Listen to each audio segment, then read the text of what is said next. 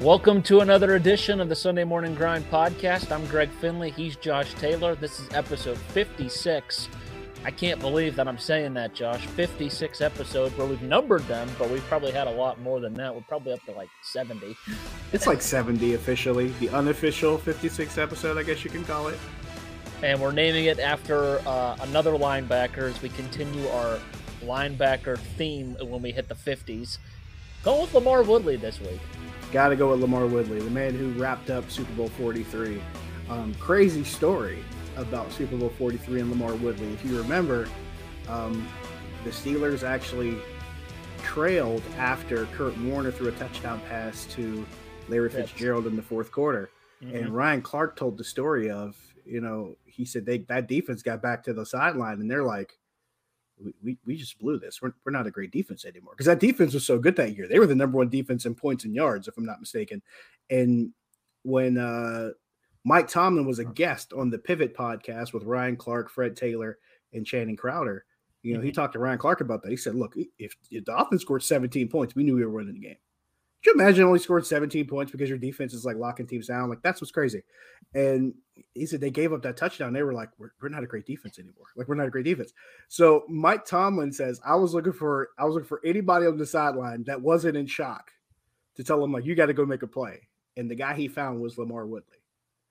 And he said, I picked LaMarr Woodley because he's like, LaMarr Woodley was too young and stupid to understand the magnitude of what was going on. Too young and stupid? He said he was too young and too dumb to realize how big this was. So he goes, LaMarr Woodley says, he's like, we're going to need you to make a play. And Woodley goes and sacks Kurt Warner and wraps the game up.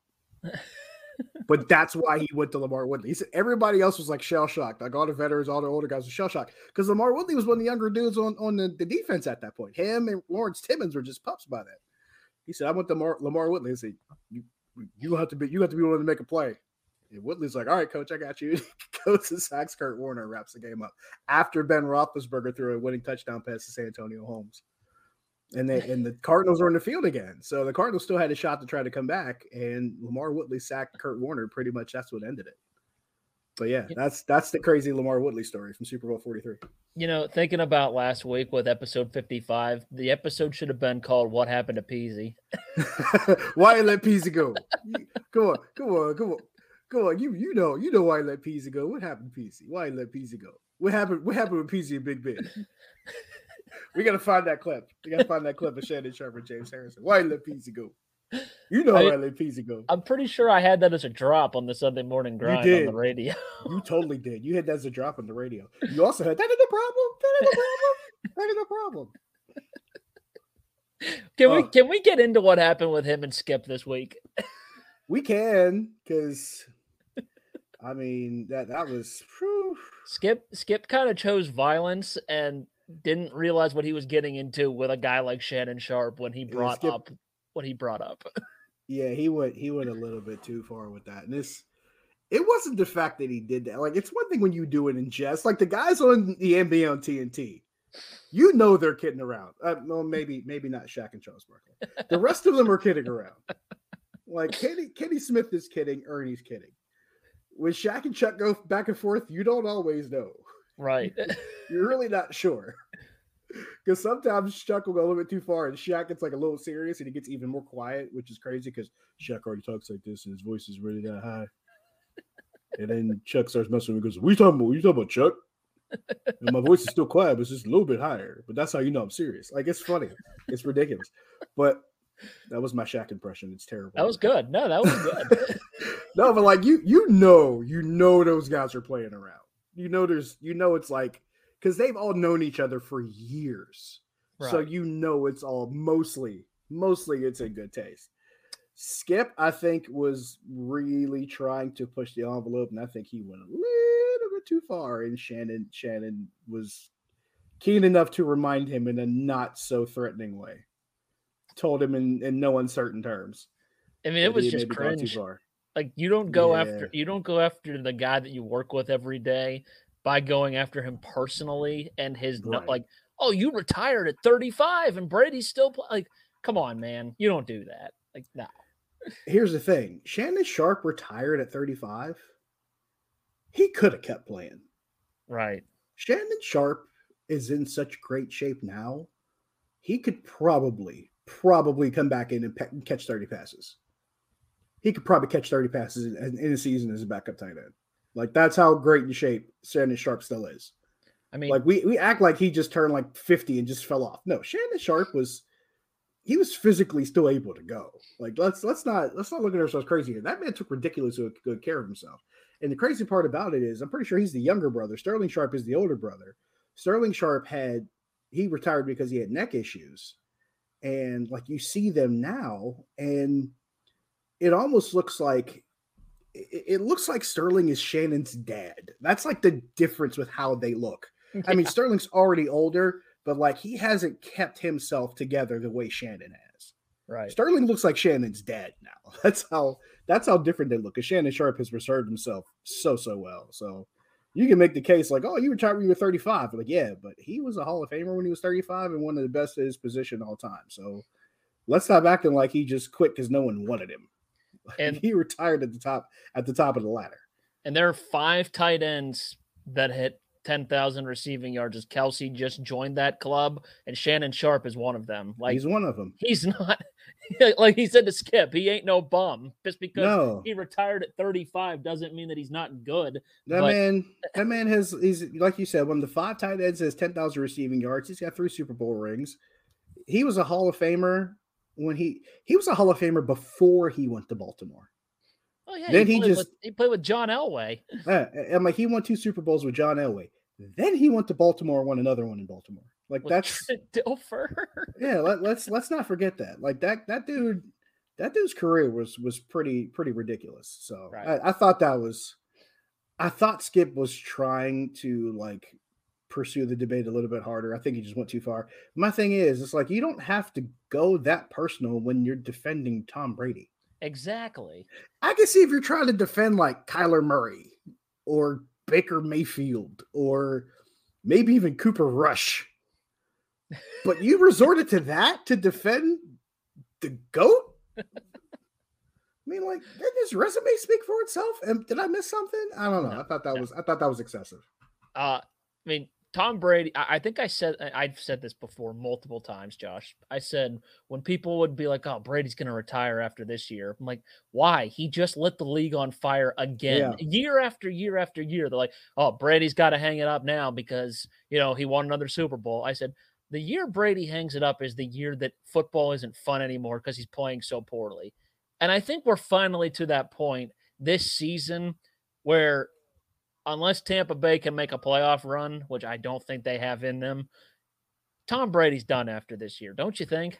And they're not the team that won the Super Bowl 2 years ago. They don't even look like the same team. They don't have a lot of the same personnel. But here's what we're talking about. Tampa still leads their division. They still got a 1-game lead over Carolina and Atlanta and a 2-game lead over the Saints, who are 4-9. So that division is worse than the NFC East was a couple of years ago. It's awful. Like it's you could have a contest like who's worse, the NFC South or the AFC South, and there's no winner. Both Tennessee divisions by are terrible. Default, I guess, but not Tennessee really. 7-6, Tampa 6-7. The remaining teams 5-8, 4-8, 4-8-1 if you're Indy, and 1-11-1 in Houston. Maybe the AFC South is worse by default, but they have one team with a winning record, and the NFC South has none. So, I don't know. Like, this is why I keep telling people, like, oh, the Steelers should lose more games and get a higher draft pick. I'm like, as long as the AFC South and NFC South are still a thing, Steelers aren't picking above 10. Right. Because those 8 teams alone are going to see to it personally that the Steelers don't pick above 10. And probably the rest of the NFC North that's not Minnesota. Those 3 divisions will see to it personally that the Steelers don't pick above 10. Right. NFC West out there too with the Rams. And the AFC West with the Broncos. I mean, there's a lot of bad teams this year. Yeah, and Vegas is 5-8 and Chargers are 7-6. It just it's crazy because people after the Atlanta game, everybody's like, oh, congratulations, you beat a bad team. I'm like, how do you think you put together a playoff resume in this league?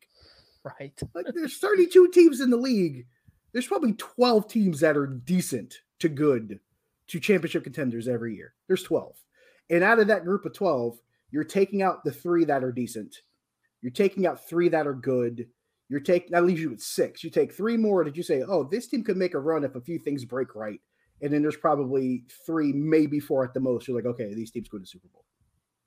The other 20, either average or worse. That's it. Well, so we can sit here and say, oh, you beat a bad team. Yeah, like half the league is bad, folks. Half the league is 500 or worse. That's the NFL every year. Tom Brady's the one that came out and said that I've seen so much bad football this year. His team is the one doing most of the damage. In fairness, when he made that remark, they still had a winning record at the time. Then they started losing football games. Right. Did the Steelers break the Bucs? Is that a fair question? Is that a thing?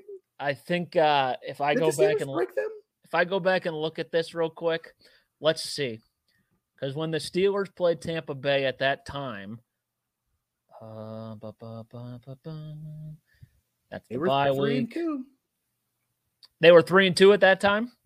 Mm-hmm. And then they lost 3 in a row. I think the Steelers broke the Bucs. Well, I don't know. Maybe the Panthers did, because they lost 21-3 the week after in Carolina. Maybe the Panthers broke them. Maybe the Steelers just softened them up. Speaking of the Panthers, remember when the Steelers broke the Panthers? Yes, I was going to be the next thing. Cam Newton, the boys came to Pittsburgh on Thursday Night Football, undefeated, and the Steelers just broke them, and they were terrible the rest of the season. I think the Steelers broke Cam in that game. Yeah. I think they broke Cam Newton. Like, he wasn't the same the rest of that season, and he wasn't the same the rest of his career. I want to say it was his last year in Carolina, wasn't it? Then he went to New England. His last year or his next to last year. Cam Newton was never the same after that game. He wasn't. That's another one of those, like, if I can make a case for something, right next to Eli Manning being the Loki variant, did the Steelers break Cam Newton in 2019? Was that 2019 or 2020? 2019. 2019. Did the Steelers break Cam Newton in 2019? It's a question that should be asked, because he was never the same after that. Like, I'm sticking by that. Like, you can look at his game logs, you can look at how his teams fared. He was never the same after that game against the Steelers. Actually, I think it was 2018. That would make a lot more sense, because I want to say because the Steelers had been in 2018. November 8th, 2018, 52-21. Yeah, because Ben lit the Panthers defense up that day. 5 touchdowns for Ben. Yeah, he tore them up that night. It was a Thursday night game. Yeah, in Pittsburgh. And McCaffrey opened up the drive with a touchdown and was like, oh boy, here we go. Like 7-0 Carolina. And then Ben came right back with a 75-yard touchdown to Juju on one play. I remember that game. I was at Acrisure Stadium that night. Unless I was covering that game. Oh, yeah? I was actually, no, that's not true. I didn't cover it. I was field producing for pregame. We did sports live on the field that night. You had Bob Pompiani, Rich Walsh live on the field, and I field produced that night. That's what we did, because I was in the press box for that game.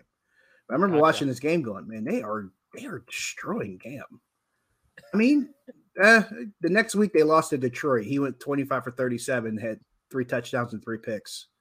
But yeah, they didn't win a game the rest of that season until the end of the season. He didn't play the last 2 games of the year. So he lost his next 5 starts after that game against the Steelers. Then they sacked him 5 times in that game. Then 2019, I want to say he got hurt with the second game of the season. They lost to the Rams. They lost to Tampa 2019. He was inactive the next 6 games, and he was on injured reserve the rest of that season. And the year after that, he was in New England. So after that game against the Steelers, he never won another start for the Panthers. And then he went to New England. Then it's very proven, that theory that the Steelers broke Cam Newton. And then he goes back to Carolina. Like, the only game he played in that they won, he went literally 3 of 4 for 8 yards and a touchdown. And then after that, I think he also rushed for a touchdown too. And then they lost 7 games in a row after that. Dude. So he never won a start for the Panthers, even after he went back to Carolina, after he lost that game to the Steelers. So they were 6-2 at that time. I said they were undefeated. They were 6-2. The Steelers were 5-2-1. They got the win. And I think Cam Newton saw Cam Hayward, TJ and Bud in his dreams because they had 4 of the 5 sacks. And they had won 3 games in a row before that. They'd beaten Philly. They beat Philly by 2 touchdowns. They beat Tampa by 2 touchdowns. Both of those ones were at home. They go to Pittsburgh. They lose by 31. Cam gets his butt kicked all up and down Acrisure Stadium and never wins another start for Carolina. Fun times. Fun times. You're welcome. And then for New England, he won 1, 2, 3, 4, 5, 6. 6 starts as a Patriot, but never won a start again for Carolina, even after he went back 3 years later. Yeah, the Steelers broke Cam very much so. Steelers broke Cam Newton. All right, well, we've talked for 15 minutes. I guess we should talk about the current Steelers now. Let's get to the current team. I'm trying to avoid it as much as I can. That was a fun little exercise. That might be like the theme of the episode. Did the Steelers break Cam Newton in 2018? That was that was a mini Is This a Thing? It was. It was a mini Is This a Thing? Although I think we actually discussed it in real time, though. Like when it happened, I think we talked about it that week after on the show. On the radio show, I think we talked about if it was a thing. Yeah. We talked about the following Sunday if it was a thing. And all season long. We just kept saying the Steelers broke Cam. The Steelers broke Cam. Were we wrong? No, we weren't wrong. 4 years removed, I think we were right. As we are often. Yeah. Except for Hachi. So Deontay Johnson spoke out this week and says that he would like to see Mason Rudolph start on Sunday. Here's the thing, Josh.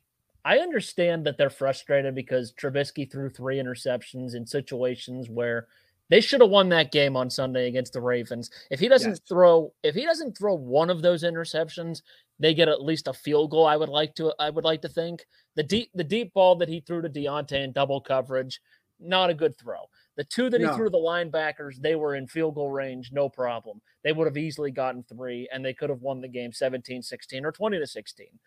And I get it, things can change by way of the they kick a field goal, they kick the ball off, the Ravens return it. I know things can change, but it's frustrating that Trubisky threw the 3 interceptions, but are we just forgetting about the past of how much people hated Mason Rudolph whenever he used to get spot starts when Ben would be out? Remember the Lions game when they tied and everybody in the media pretty much said, I'm done seeing this guy.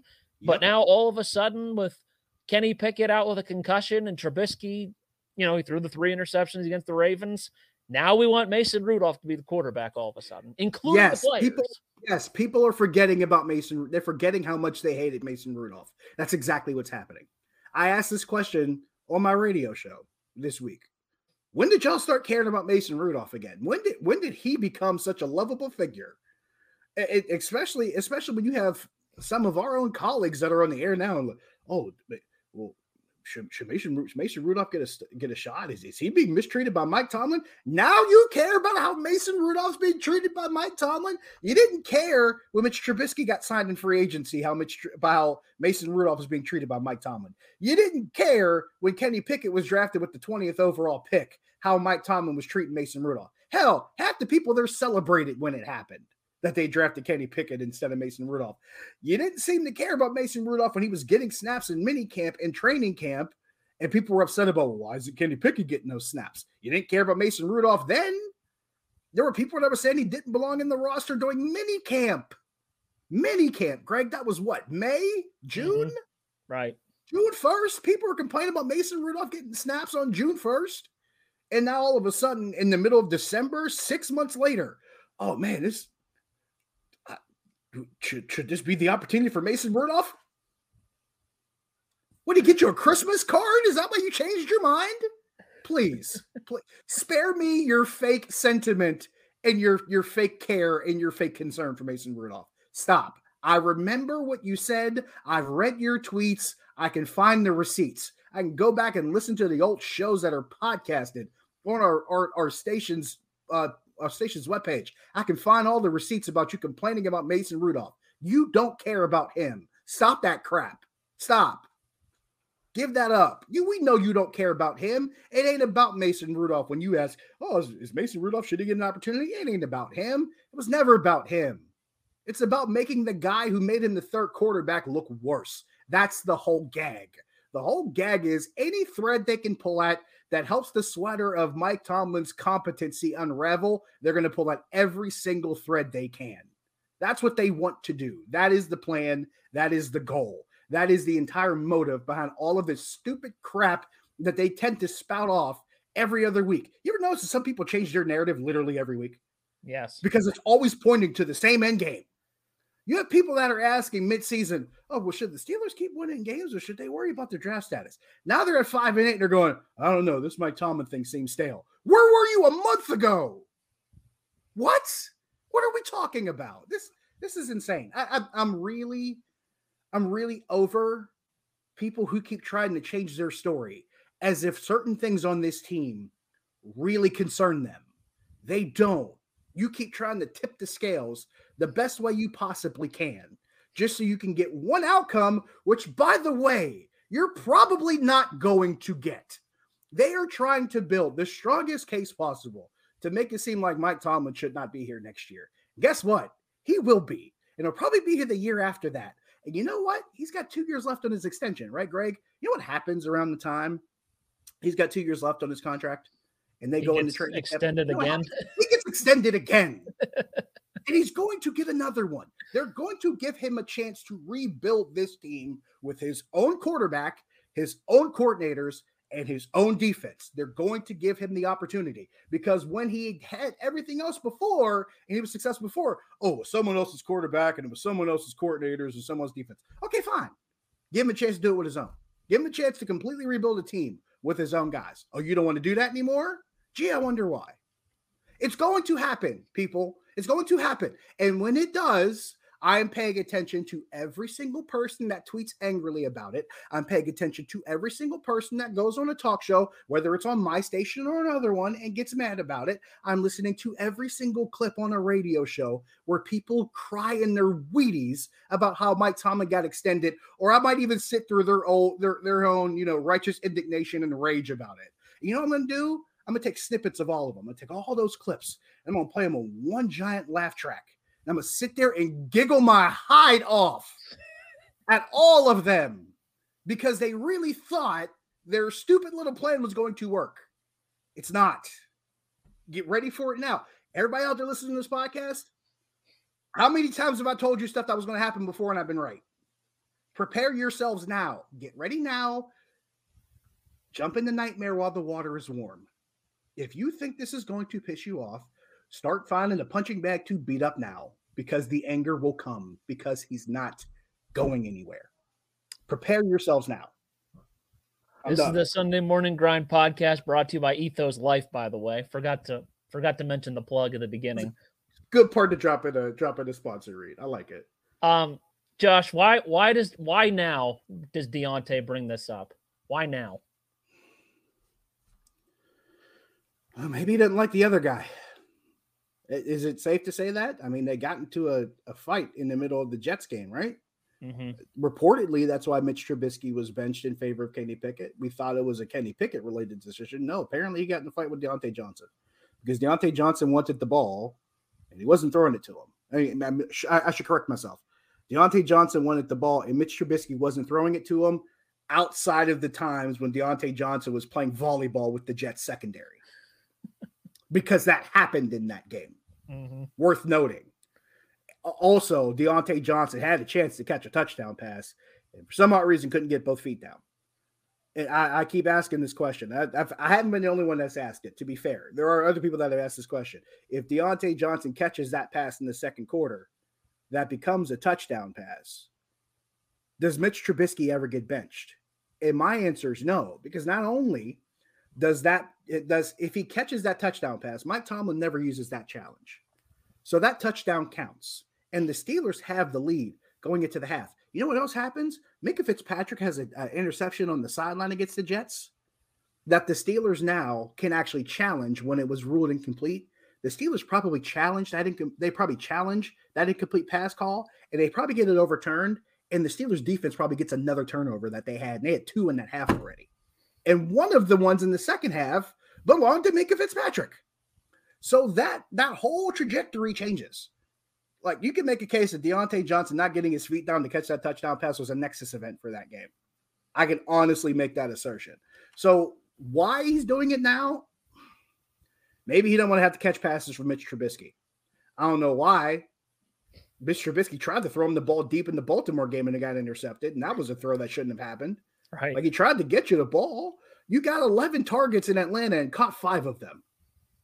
Now you want to say in who plays quarterback? And you see the ball more than anybody, and the other guy's better than you, but he only gets 3 targets.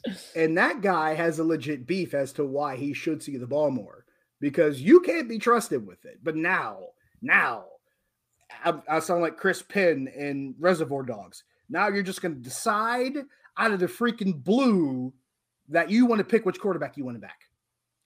Where was that during training camp? Why weren't you backing Mason Rudolph in July and August? Where was that? Where was that during the preseason? Where were you then? Where were you? Why weren't you campaigning? If you love this guy so much and you think he deserves a shot, why weren't you campaigning for him 4 or 5 months ago? Right. That's what I want to know. It comes back to my original question. When did people start caring about Mason Rudolph all of a sudden? When did that become a thing? That might be the episode title. Well, when did people start caring about Mason Rudolph? Yes, because people are like trying to feel sorry for the guy. He comes out and speaks to reporters and says, they go, "Do you feel like you've had a fair chance this year?" He says, "I feel like I haven't even been on the team." Why should we care all of a sudden about how he feels? He's not good. Like, there's only a small group of people that I have seen, that I have bore witness to, that have actually put it on record that Mason Rudolph has handled the situation as a professional. And it's been a handful of beat writers and our colleague, Melinda Roeder, at 10:20 a.m. Yeah, she's a Mason Rudolph fan. She doesn't have a crush on him. But she's also claimed the entire time that Mason Rudolph hasn't gotten a fair shake. But that's literally the small handful of people that have actually consistently and at some point in the past advocated for Mason Rudolph. Mm-hmm. I don't remember many guys in that locker room doing that. No. Especially Deontay Johnson. It's just, what are we... I'm going to keep coming back to this. Like, when did this become a thing? I'm convinced. I'm convinced that this has just become... It's the thing to talk about this week. We love to find different points to talk about each week. Where are we going? We want to gripe about this week. Oh, let's have sympathy for Mason Rudolph this week. Who's it going to be next week? Arthur Maulet's going to be the guy next week that you have sympathy for because he's not starting at corner. Like, what are we doing here? Just, I don't know. And how many more times is George Pickens going to have to prove himself to be like, all right, time to take a shot at him? I mean, we're taking deep shots to Deontay in double coverage in the end zone, but we can't take a shot to Pickens? And what have I been telling you? Well, people keep saying, oh, we need to take shots down the field. And I tell you the same thing. Only take them when the right situation presents itself. And the 2 times that Mitch Trubisky went down the field to George Pickens, what happened in both of those situations? He caught the ball. Single coverage, one-on-one coverage on the outside with a single high safety, which means the other safety was down in the box and they were playing the run. If you want George Pickens one-on-one, fine. Take the deep shot if you got him one-on-one with a single high safety. That's fine. I got no beef with that. Mm-hmm. But you got 2 high safeties, and they're like, oh, you got to go downfield. You don't go down the field with 2 high safeties. Because you know what 2 high safeties can easily become? It can become 2 high safeties in a deep corner or 2 high safeties and 2 deep corners in a cover 4. You don't know what the defense looks like. And here's the thing. If you go deep down either sideline, that means you got a safety on either side that can go jump right over there and make a double coverage. And that's what you don't want. You don't throw into double coverage. That is a staple on any level of football. People saying we need to take more deep shots. I'm like, they were just in cover 3 in that last snap. Why would you go deep on the cover 3? What are we doing here? But to amplify the larger point, I would agree that there are times you need to get George Pickens more involved in this offense. But my thing is, if you know this guy is primarily known as a deep route guy, because let's be honest, it wasn't like he came out with the most advanced route tree in the world. If you know his bread and butter is sending him deep and trying to hope for one-on-one coverage, then the best thing you can do is disguise things for him. Get him off the line of scrimmage, get him in motion, and then be able to let him run a route that may be turned into an intermediate or deep route down the field. You got to find ways to move him around and make the presence of George Pickens a lot harder to prepare for. If you want to make that case for me, fine. But don't just sit there saying, oh, you got to throw to George Pickens more. No, I'm convinced now, and you and I have been talking about this for weeks. I'm convinced now when defenses meet during the week that their defensive coordinator goes, that 14 kid, that rookie, don't let him beat you. Don't let him get by you deep, and don't let him beat you. If you want to let 18 catch all the passes underneath, he can, fine. He's only going to get half of the targets anyway. That's what I would do. That's what I'm doing. If I'm a defensive coordinator, I'm not letting George Pickens beat me. If you want to try to get me death by 1,000 cuts with Deontay Johnson underneath or Pat Freiermuth over the middle, vaya con Dios, if that's how you feel. Get it how you live. But I'm not letting George Pickens beat me deep because I know the moment that happens, it's over for me. And more importantly, you also have to stop the run for the Steelers because if you don't stop the run, guess what you're going to have to do? You're going to have to bring a safety down into the box. And guess what that means? That means George Pickens has opportunities to beat you deep now, one-on-one with the single high safety. That's what you look for. But you can't explain this to people who don't actually get football. And you've heard me say this for a long time. There are a lot of people that watch football in this city that don't really like football. They just watch it because it's what they're used to doing. Because it's what their families did, it's what their parents did, it's what their grandparents did, it's what they did for holidays, it's what they did on Sundays. They had Sunday dinner after they watched the Steelers. It was just what they were used to. That's just what they grew up with. And now since they've seen, each generation has seen some level of success, they just expect it now. They just expect it because, well, that's what we always watched. We watched teams win growing up. And now it's not happening and they don't know what to do with themselves. As opposed to understanding the fact that, hey, football is a game where the other team tries too. You're not going to win all the time. You're not going to win a championship every year. But at the same time, this is an organization that has played in a Super Bowl in 4 of the previous 5 decades. And like 2 other organizations can make that claim.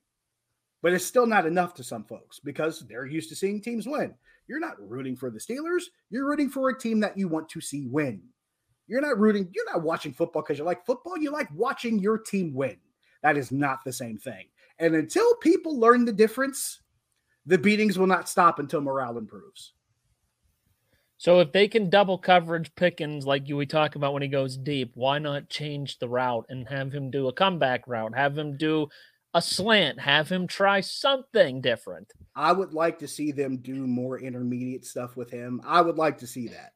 I'd like to see more things where you see him coming across the middle of the field because I think he has that kind of talent where he can make plays even in intermediate routes. And I think that's what's more important. But I also think at the same time, the reason why they won't do that is because if they do that, then they got to find something else to do with Deontay Johnson. That's what makes this challenge because now you got to find something different to do with Deontay Johnson. You're going to find something different to do with Pat Freiermuth. And now you pretty much have to redesign your entire offense. So you either have to move him to another position. You can't move him to Deontay Johnson's position because what position is he going to play now? You're not going to move him to the slot because that experiment already failed with Chase Claypool. So you got to keep him where he is. So you either move him to another position or you revamp your entire offense. And you can't revamp your entire offense around 2 receivers when the guy on the other side can't be trusted to catch the ball half the time. It makes it too complicated. The only other thing you can hope for is that you get your run game going and you start working the middle of the field with Pat Freiermuth like they did quite a bit in Atlanta and also with Connor Hayward. And then you hope for opportunities on the outside because of what you're doing in the middle of the field and in the run game. That's your best hope at the moment because right now, even if you had a guy on the other side, that could be enough of a threat to force teams to be more aggressive with him and then maybe open up opportunities for the other guy. You don't have that either. All of the elements this team needs to help George Pickens become successful and give him more opportunities down the field, they haven't been consistent. Run game hasn't been consistent. Offensive line hasn't been consistent giving the quarterback time. Quarterbacks haven't been consistent reading the right situations. And in Mr. Trubisky's case, not negotiating safeties well enough with his eyes to try to find the open guy downfield. And the other guys he's running routes with haven't been reliable. All of those things add up. And we're sitting there going, we got to get George Pickens involved. How about the rest of the team do their jobs better? And that's not just for getting Pickens involved. That's for the entire offense. The entire offense would get better if certain guys did their jobs better. Maybe your quarterback doesn't have 2 concussions if the same guy doesn't let a linebacker get loose. Yeah. Just a thought. Small things to contemplate here. Let's take a break. We'll come back. We'll talk about Steelers Panthers, and then we will go through NFL Hot Sheet. This is episode 56 of the Sunday Morning Grind podcast, brought to you by Ethos Life. And now, word from our sponsor.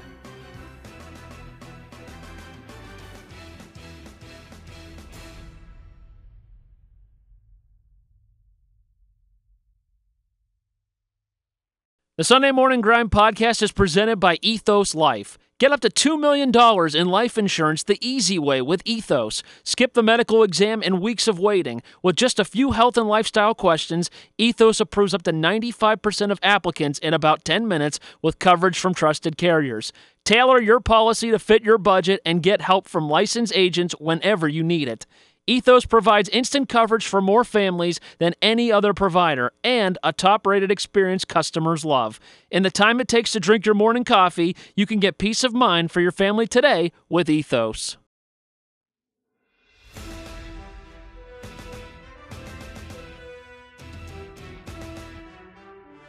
Welcome back, episode 56, Sunday Morning Grind. Steelers got a game with a team that's playing for first place in their awful division, which is just ridiculous. Ow. This game actually means something to a team, and it's not the Steelers. It means something to the Panthers at 5-8. A team that got rid of Baker Mayfield. It meant something when they faced the Falcons, and the Falcons had a losing record when they faced them. Or did they have a winning record when they faced the Steelers, or did they have a losing record too? But they were trying to stay within first place. Atlanta was 5-7. Yeah, when they faced Atlanta and the Falcons were 5-6, they were still trying to fight for a spot for the division lead. They had a bye week, so they were 5-7. They went to 5-8. They were off last week. This team is, this division, man, it's just terrible. So bad. Like, Tom Brady should be looking at his team right now. Like, are we really struggling this hard to win this division? Like, What is wrong with us? He has to be frustrated. Has to be. And it's on him. He can't make throws. He's had Mike Evans open, and he has missed him completely. And they can't run the ball effectively, and he can't throw the ball effectively. And their defense is getting torched by the 49ers left and right. That was just hard to watch last week. The Steelers shut Leonard Fournette down at Acrisure Stadium. And the Steelers never shut down Leonard Fournette. Ever. They never bottle that guy up. Like, it's one of those things that's just, it's mind-blowing to think that this team at least was trying to change the trajectory of its season by winning that game against Tampa. And Tampa's trajectory of its season suddenly hit a serious brick wall and went downward. None of it makes sense to me. They're going to lose to the Bengals this week. There's no way they're beating Cincinnati. No, they're not beating Cincinnati. So the Bengals would go to 10-4, and the Bucs would go to 6-8. And if the Steelers were to beat Carolina, a 6-8 team is in first place with a 5-9 team right behind. This is bad. It is, and here's the crazy part. If the Steelers played in that division, they'd be tied with Carolina for second place. That's what makes it worse. That's what makes it even worse. It's absolutely insane. And you look at this team on paper and you're going, wait a minute, this is a team that cut Baker Mayfield, traded Christian McCaffrey, and they sent Sam 5 games. They sent Sam Darnold to the Wolves, and now all of a sudden he's 2-0 as a starter. Hey, Carolina, maybe that was the thing you should have done all along. Did Sam Darnold ever really get a clear shot in Carolina? Is that fair to ask the question? Did he ever really get a chance there? No. Oh, yeah, by the way, we forgot another thing, Greg. They fired their coach this season. That's right. They did. Panthers fired Matt Rule, who, by the way, has already found himself another job. He's coaching Nebraska. So there's that. Yeah. Not a bad job to get. Everybody Carolina's gotten rid of is on to bigger and better things. Baker Mayfield's playing for the Rams. Christian McCaffrey's in San Francisco living his best life, and Matt Rule has a new gig already in Nebraska. He had a new gig before Thanksgiving. Robbie Anderson's playing for the Cardinals, isn't he? Robbie Anderson I believe is in Arizona. Everybody that the Panthers shipped off is somehow in a better spot. Although you could argue Arizona, at least it's a better climate, I guess. But it's not a better team. They're both crappy at the bottom of the barrel in the NFC, and an already bad NFC. You take the NFC East out of the NFC, there's 3 teams with winning records? Minnesota. No, yeah, you take the NFC East out of that conference. You got Minnesota, you have Seattle and San Francisco. That's it. No one else has a winning record in the conference. What? And that's with Green Bay being terrible this year. And I keep telling people, like, oh, the Steelers are bad. Look around the league, people. 2/3 of this league is abysmal. The Lions are about to be 500 if they beat the Jets on Sunday. The Lions are playing for a playoff spot. Like, what is going on? I don't know what's worse. The Lions possibly beating the Jets and being in contention for a playoff spot, or the Lions and the Jets being the hardest game to pick in Hot Sheet. It's a pick 'em. It's a straight up pick 'em. I don't know what's worse. It's crazy. It's crazy to even verbalize the fact that the Jets-Lions might be the hardest game to pick this week, and playoff implications are on the line for both teams. You had the Lions to finish second in this division, and it's looking very good right now. I also had them finishing second behind Green Bay. Yeah, I picked Minnesota. Don't fully take it. You had Minnesota. I had them finishing second, and I think I had them falling short of a playoff spot, though. Either falling short of the playoff spot or being like the 7th seed. You had them not making the playoffs, but you had them second in the division. Yeah, I thought that this team could be better because for some odd reason they play for Dan Campbell.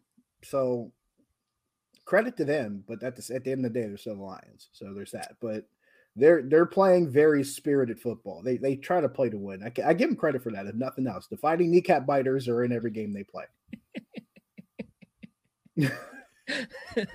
They will be that until Dan Campbell's gone. They will be the fighting kneecap biters until Dan Campbell's tenure is ended. Sorry. This is how it's going to be. Dude, I'm just looking at this list of our picks, and I had Tom Brady to win MVP. What was I thinking?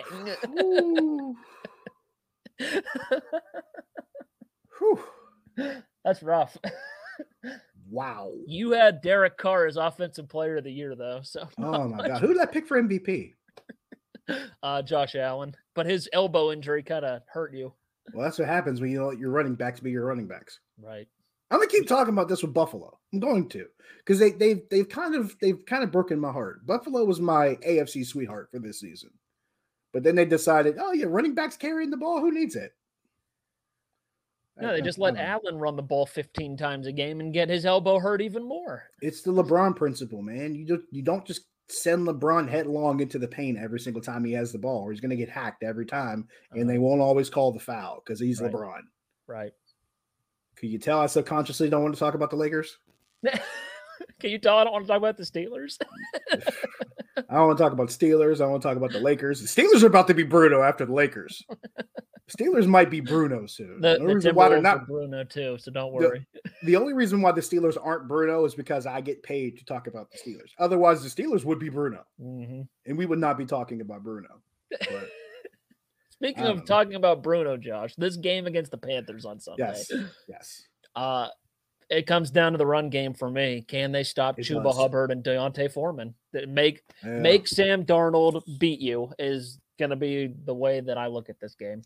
Yeah, it comes on the heels of a game where they couldn't stop the run the entire day against Baltimore. I love how people were saying after the game, well, they couldn't get a stop in the fourth quarter. Folks, they couldn't get a stop in the run game in the first 3 quarters. The reason why they got stops in the first 3 quarters is because Baltimore was trying to throw the ball for some odd reason on third down. So the reason why they got stops on third downs, because it was either too long of a distance to try to get running the ball, or they just couldn't get there throwing the ball. But then if they were just a little bit short on third down, they'd go for it and run on fourth down anyway. It didn't matter. They just kept trying on their own 35-yard line. They didn't care what fourth down and short was. We'll just run it, and it worked. Like they could not contain the run for the first 3 quarters of the game. I talked about this when Baltimore had that ball in the last drive, and they're like, oh, they couldn't stop that run there in the first 3 plays. I'm sitting there going, they ran the ball 35 or 36 times before that, and they had already run for 200 yards. It was the 40th chop of the axe that felled the tree for you? The first 39 didn't matter? They struggled stopping the run the entire game. And now you look at this game where Deontay Foreman and both Chuba Hubbard, they're both averaging nearly 4.5 a carry, and they've really done a great job running the ball the past couple of weeks. So you look at it now and say, okay, well, they ran for 223 against Seattle. They ran for 185 against Denver. Right. Denver is one of the best defenses in the league, and they ran for 185 against Denver. They ran for 232 against the Falcons. and he ran for 173 against Tampa. This is a running game that can rack up yardage, and they can rack it up really fast. You got to be careful trying to contain these guys, especially coming off a game where you couldn't seem to seal things up against Baltimore, and it doesn't help. Now your depth at the defensive line is even worse because Chris Wormley's out for the season after knee surgery. So now it looks even worse now than it did before. Did they shut down TJ officially? I haven't seen anything about it. Okay, so TJ is playing on Sunday? I would expect that he's playing. I mean, I'll double check here, but I haven't seen anything to the contrary. I mean, I don't remember seeing anything about it on the injury report, at least – that was season ending, but we'll go through it real quick here. And he's not on the injury report as of this week, as of even as late as yesterday for week 15. So I haven't seen anything to that degree. And honestly, it wouldn't bother me if we did, because at this point, you're only doing TJ Watt a disservice by having him on the field after he was out for half the season with 2 different injuries. Then he comes back and suffers a third one. Like it's like the old joke. What do you tell a man with 2 black eyes? Nothing. He's already been told twice. And TJ might have been told 3 times. And I understand TJ Watt wants to play, because if you're a football player and you're all but like dead and your brain isn't completely Swiss cheese, you want to play. And that's why Najee Harris played through that sprained Liz Frank, because you want to play. These guys want to play. They want to play hurt. They want to play, probably severely injured. But if they can walk on 2 feet and run and short bursts, they're going to want to play. And I understand that's fine. But at the same time, you got to think long term. You got to think down the road here. Now, I understand the Steelers aren't mathematically eliminated, and that's okay. If that's your reason, fine. But the moment you're mathematically eliminated, TJ, we love you. You're a warrior. Everyone knows this. You're a defensive player of the year. You're already a handful of time All-Pro and handful of time Pro Bowler. You're probably going to Canton. But for the rest of the season, for the rest of the season, shut it down. We need you 100% next year.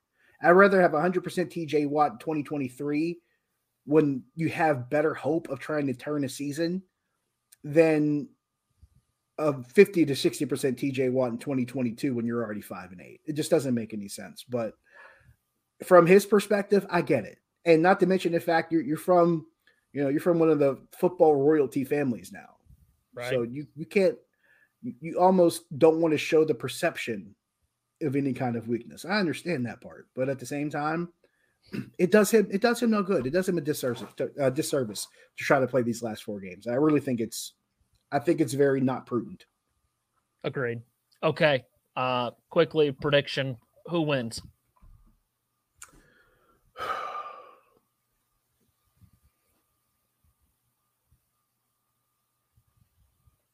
This is the most dead air we've ever had on this podcast ever. Oh, we were lagging for like a good minute earlier, so I got it when I go back and edit it. We'll see how bad that got. But oh man, if I add it all up here, here's the weird part. We're trying to figure out what makes more sense between Mitchell Trubisky and Mason Rudolph if Kenny Pickett can't play. And the Steelers quarterback position situation is still better than what the Panthers situation's been all season, which is strange. We're talking about whether the Steelers can stop the Panthers running game, and they've already traded Christian McCaffrey. I don't know what the hell to think about this game. Because Deontay Foreman has kind of just like come out of nowhere after they traded McCaffrey and has been a beast for them. I have no idea what to think about this game. It's going to come down to 2 things. One, can the Steelers offense not shoot themselves in the foot again? Because let's be honest here. When the Steelers turn the ball over, they're 0-7. When they don't, they're 5-1. Can they actually get through 60 minutes without making enough mistakes to handcuff themselves? Notice I didn't say the offensive coordinator. Notice I didn't say the head coach. Can the offense, can the quarterback, whoever it is, the running back, whoever's back there, the offensive line, whoever's up front blocking, and whoever they spin the wheel and play receiver with. Whoever's on that field, can that 11 guys at any given time on the field be the team that's sharper than the guys across from them? If they can do that the majority of this game, then I like them. And I can't remember what the line is on this game. 2.5. 2.5 Steelers? Carolina. 2.5 Carolina. In which case, Steelers on the road in this one? Yeah, I'll take the Steelers definitely now. Just because Carolina is a 2.5-point favorite, and that makes no sense to me. So this game should probably be a pick 'em, like the Lions and Jets for that matter. Because I don't freaking know. But for the sake of the Steelers being a 2.5-point dog against another 5-8 team that can't figure out its quarterback situation, I'll go with the Steelers just because. Okay. I think that's the Steelers. Just because. I think the Steelers win the game 20-17. And it's going to be because I think they take some shots to Pickens, and the Panthers' defense isn't going to be as good as Baltimore's is, and I think he'll be able to get open more, and I think he'll get a touchdown. This is one of those times where if you're going to try to exploit a defense, this is as good of a time as any. I mean, this run offense is better. They're 19th in the league in rushing yards. They're 13th in attempts, but they're 21st in yards per attempt on offense. Like, they're trying to do what they can in the run game, and they're trying to turn that around. And they're facing a defense in Carolina that's 24th against the run. They give up 4.5 yards a carry. So if there's a game where the run game is going to be a priority and should be a priority, it's this one. Yeah. It's got to be this one. And you got to go back to what I've been saying that they should do all season. And I'm going to say this again, and people are going to get tired of me, and I don't care because it still holds water.